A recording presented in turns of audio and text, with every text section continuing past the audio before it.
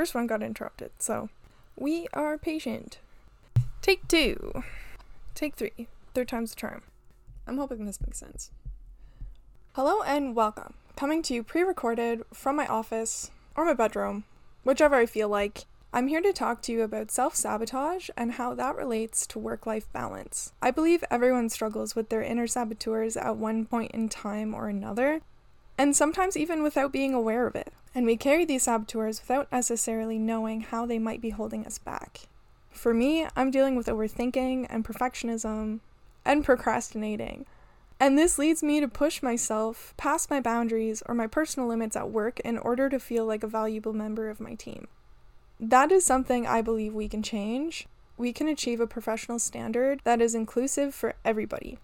We are in an era of transition towards inclusivity, and it's an amazing thing to watch. However, it hasn't been that way for all of us, and we still struggle with some tendencies and biases that tend to hold us back.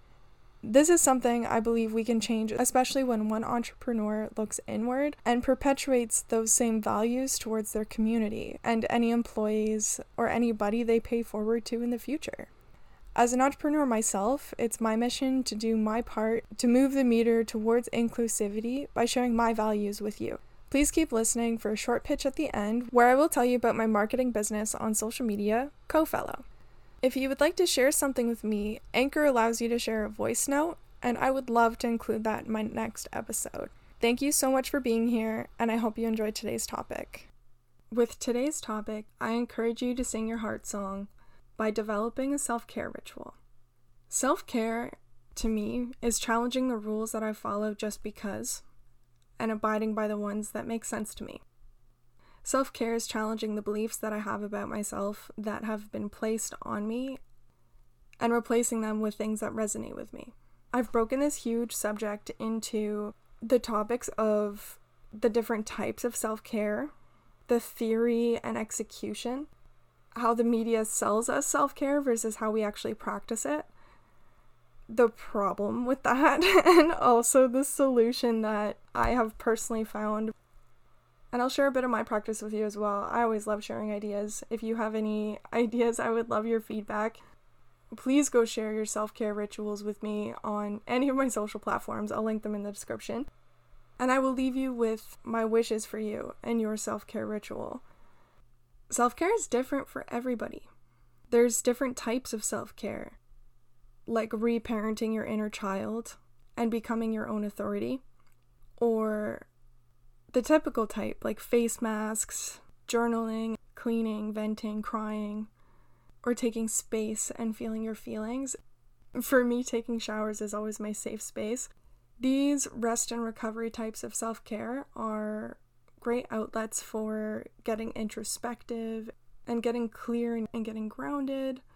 And there's also expansive types of self-care, such as travel or working out, and bonfires, or walking in the wind. It doesn't even have to be expensive or intense. It could be like taking cold showers, singing, dancing, screaming, or connecting with your higher self. And these types of self-care are great for letting go of things that don't serve you and releasing frustration. This type of self-care is also great for grounding and getting clear and just being foundationally sound within yourself as a person. Self-care can really help with nervous system regulation, and that's a fancy way of saying it can really help calm stress and anxiety and a feeling of safety in the body. And the reason this is so important is because without nervous system regulation, over time we can actually develop things like chronic pain. I've talked about my migraines before. I've had those since I was a baby, but many people develop chronic pain over their lifetime, and it can come at various stages of life and in various different ways. And it's not always the case that it's a symptom of stress, but a lot of the times it can be. For me, I know that my migraines are triggered by stress. I have a lot of chronic pain friends who they get flare-ups for no apparent reason. However, they also know that stress is a really big contributor to the severity of how they experience flare-ups. Having a self-care practice is very important to me. in order to have the tools in my tool belt to be able to work through them when I do get a migraine in order to prevent flare-ups. Self-care is important to me. I hope I've made that super clear. However, when it comes to the theory of self-care, everything is fabulous. The media especially portrays self-care as a glamorous act with spa days and lavish retreats, and sometimes this might be beyond your budget or perhaps even your interests. I've got a lot of hobbies, but I can't say spa days are one of them. And this idea causes self-care to feel inaccessible to some. And we can all find something that makes us happy day to day, that we can practice and develop our process and have fun with. And the theory of self-care is to do the beautiful things and be happy. And this is true. I have done spa days and gotten my nails done, and it is fun and it is nice. And it's good to do the beautiful things. It's a great practice to do the things that fill your own cup. But the reality that we don't see or talk about is that self-care is also making really hard decisions for your own betterment, in your highest good. It's also losing relationships and outgrowing people that mean a lot to you, and they can still mean a lot to you for you to know that some people just aren't for you. And sometimes that means becoming the villain in someone else's story in order to live your truth, especially when that means that your truth deviates from the version of you that other people expect. And if there's something that I've learned from my self-care ritual, it's that the best way to hurt your own feelings is to have expectations of people beyond face value. Everybody has an internal narrative that nobody can see. You never know what somebody might be keeping to themselves. And that's why it's so important to be kind. And that's why it's so important to fill your cup up first so that you can be kind. Because everybody's struggling. It's a hard world out here. And that's okay. And it's okay to need help. I've said this before. It's okay to ask for it. It's okay to have a hard day. It's okay to not be on your game all the time. But you can't be stuck there. You have to know how to get out of it. Anyway, that was kind of a ramble.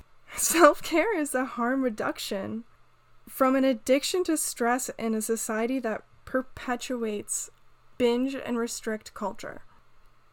I used to be addicted to stress. My running baseline was max anxiety, high tension, ready to combust. And I have friends with some crazy stories. I can't say I was one to really lash out at people around me, but on the inside, I was running bare because my cup was always empty. And still, I fight against the narrative of hustle culture at work, where we have to be at our highest capacity at all times. Because sometimes you can't be. Sometimes you have to be your own first priority. And there's a lot of people out there who don't know how to make themselves their first priority. The biggest demographic in particular, I want to say, is moms. Moms are always putting themselves on the back burner for their kids, and dads too. And in order to be there for your kids, you have to know how to fill your own cup so that you can show them how to fill their own cup. It's a harsh world out there. Bad things happen. Hard days happen for everybody. It's not going to go away. I would love to live in a perfect world, but we don't.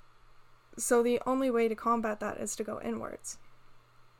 So the solution to this lies in something I said earlier. When you're living your truth, it's like rewriting your story, reparenting your inner child, and offering yourself the thing that you wanted or the thing that you needed somebody to offer you when you were young and struggling and felt alone, and being that person for yourself. Because as you grow older, that little kid is still sitting there feeling lonely and misunderstood. So it's your job as an adult to show them understanding and compassion and friendship. That's your job, to fulfill that need that your inner child had. But when that new story that you're writing deviates from the version of you that someone else has, it can be hard to adjust for both parties. And sometimes relationships end or they transform. But if you lead with love and integrity, it's easy to embrace your inner villain. It's easy to fill your own cup. Even if people are talking about you or misunderstanding you or making you feel small, or even when you're in the wrong. And it's okay to be wrong. Nobody asked you to be correct. Those are the moments that you need to love yourself the hardest, because people's opinions about you is none of your business. Whether it's a good opinion or a bad opinion, it's none of your business. And in those moments where you might be triggered, it's your job to offer yourself grace and compassion and kindness and be gentle. People can hold space for their own expectations. And that includes me, that includes you. And like I said before, having expectations is the best way to disappoint yourself. Now, moving on to my practice with self-care.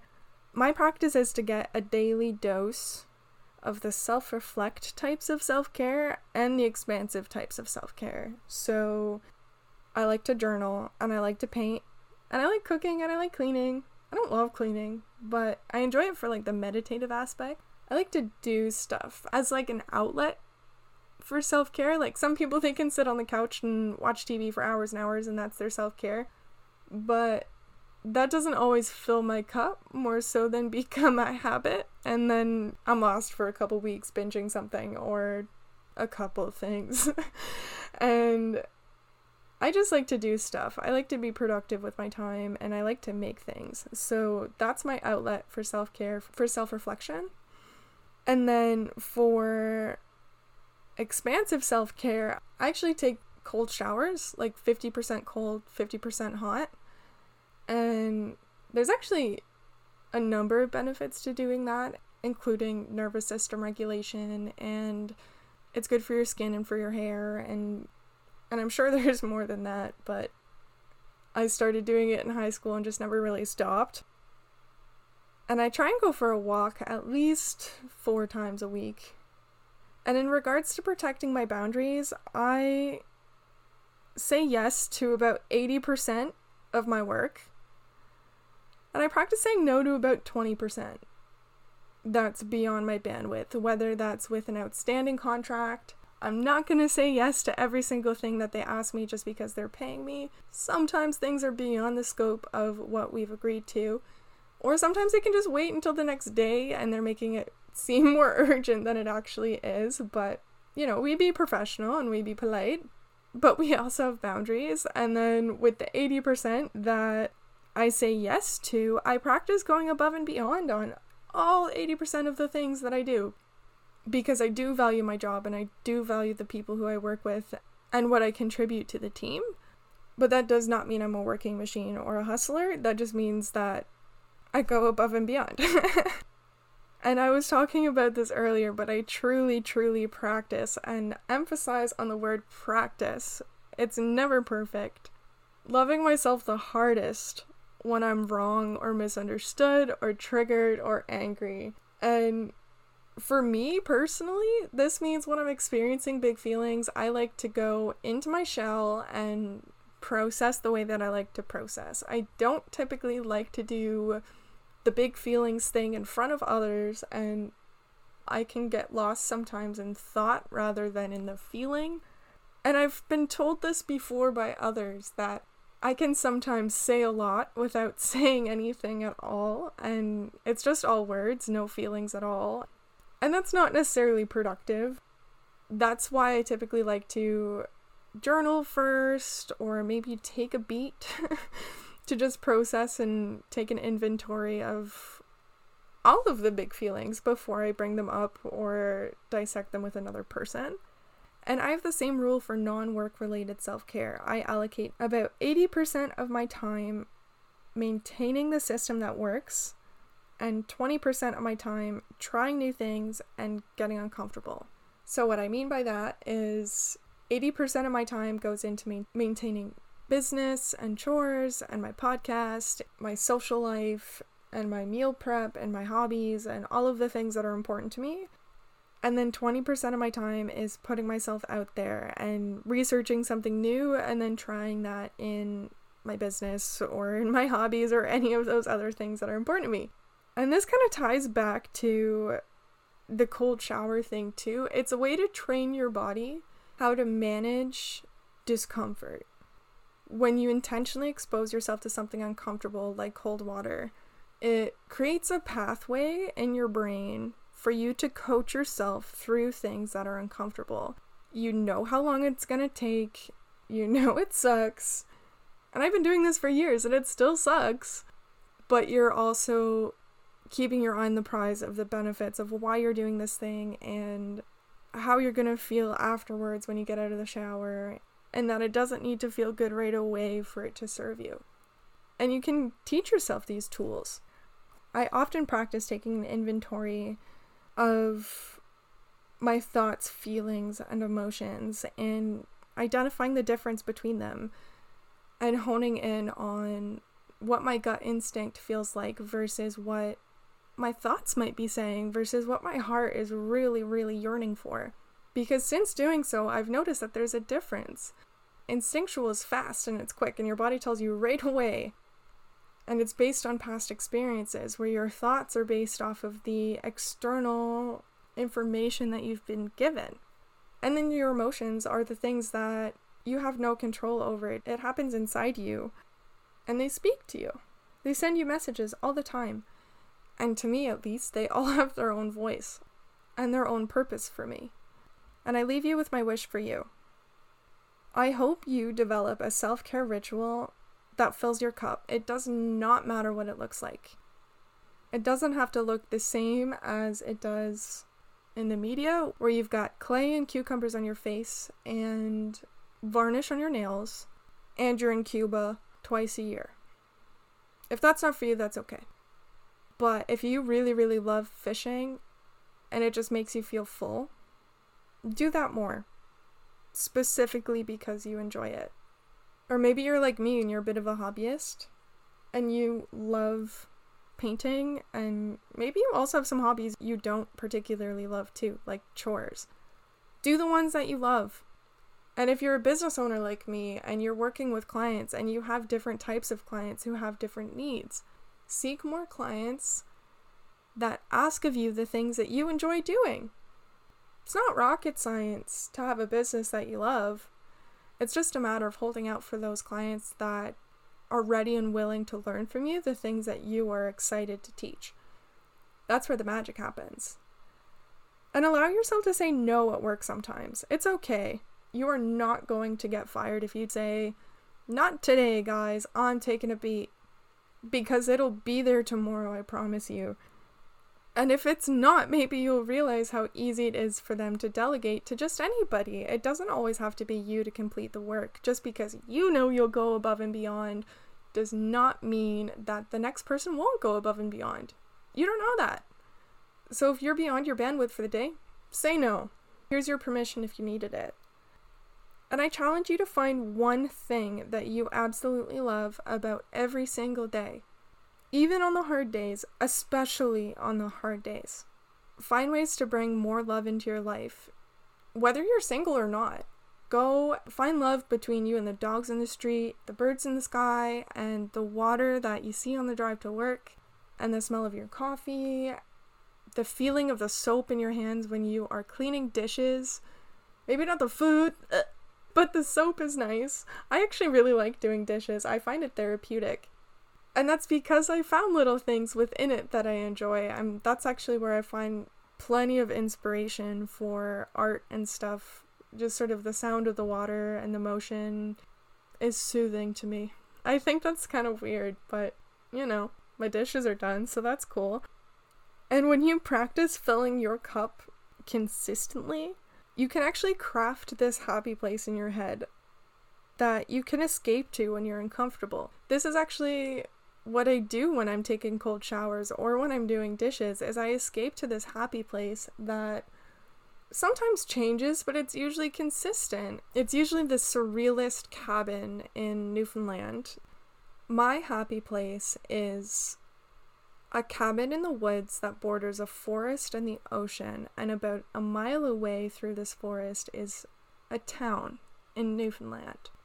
And within my plot of land, I collect stones and sticks and pretty flowers, and I make tinctures, and I paint the rocks, and I live off the land, and I bathe in the ocean, and real hippie, off-the-grid stuff.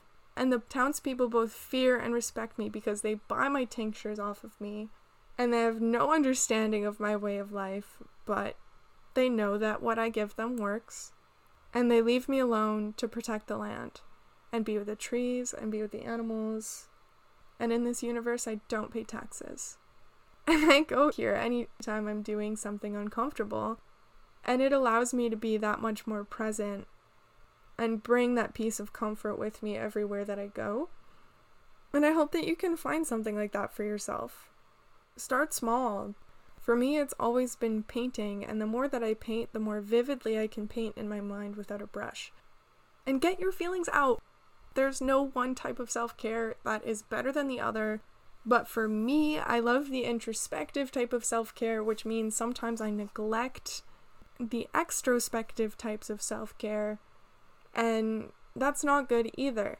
It's important to feel your feelings, but it's also important to let them go and not get stuck in a place where you don't know how to slow down or where you don't know how to speed up. Balance is key, my dudes. And I leave you with this. I appreciate team self-care in all of its glory. Introspection through rest and recovery, and extrospection through curiosity and observation. I embrace the discomfort of big feelings because the only way out of them is through them. The way I lived my life in the past, my feelings were always in control, and it's exhausting, and it felt like my feelings were just so big that if I let them out, I wouldn't be able to pick them up. But then when I did let them out, I realized it wasn't that big of a deal. That I am not the crescent rolls in the container that once you break the seal, you will never get it back in the container. I am not the bed sheets that once you unfold them, you will never get them back into the box that they came in. I'm a person with feelings. And when you bottle them up for a very long time, explosions ensue. And this is why I say that the only way out is through. And with that, I hope you notice just how accessible self-care is to you in your context of whatever your inner child wants you to do. And with all of that, I hope you notice just how accessible self-care is to you, and that you really hone in on a practice that will allow you to connect with your inner child. That's all for today, guys. Thank you so much for listening, and as promised, I will tell you about my business on social media, CoFellow. My business operates mainly off Instagram, and I recently started a TikTok account, and I also have a Patreon account. When you visit me on one of my platforms, you will see me testing all of my strategies and also providing some tips and tricks for brands on social media. When you follow me, I will keep you up to date on the important dates within this community so you don't miss a beat on Patreon or on Procrastination Station. With this platform, it's my mission to create impact around professional standards towards inclusivity and sustainability. When you subscribe to my premium podcast on Patreon, you join the CoFellow community. With CoFellow, it's our mission to create social impact, environmental impact, and advocate for health and wellness in our communities. My methods are designed for creative businesses, including service providers, makers, and artisans, to help them spend less time creating their social media and more time working closely with informed and invested buyers from their social media. I typically work with coaches, consultants, artists, makers, and people in a health and wellness industry. If this sounds like you, go give me a like, follow, and favorite on Instagram, and I look forward to connecting. Thanks again for being here. I would love your feedback. And keep listening for release dates and early subscriptions on my Patreon account. Things are still in the works, but I will have a trailer and a new pitch for you shortly. Thank you so much for being here, as always. Cheers!